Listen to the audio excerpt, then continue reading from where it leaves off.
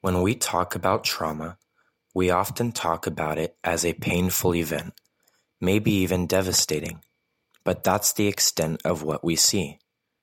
But trauma is deeper than an external person or event that causes pain.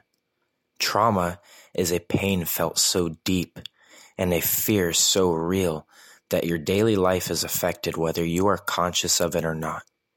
When we experience trauma, a part of our soul is damaged.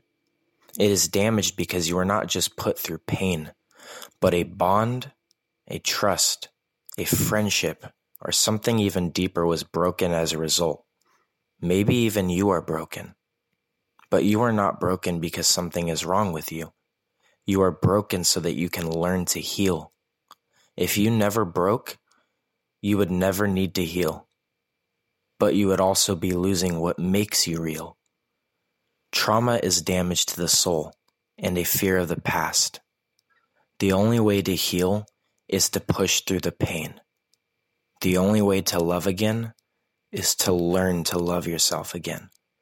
And the only way to become free again is to remove the shackles that you placed on yourself. Learn to address the cause of the pain rather than the pain itself. For to relieve one is to heal, yet the other is to inflict more pain. Heal your soul. Heal your trauma.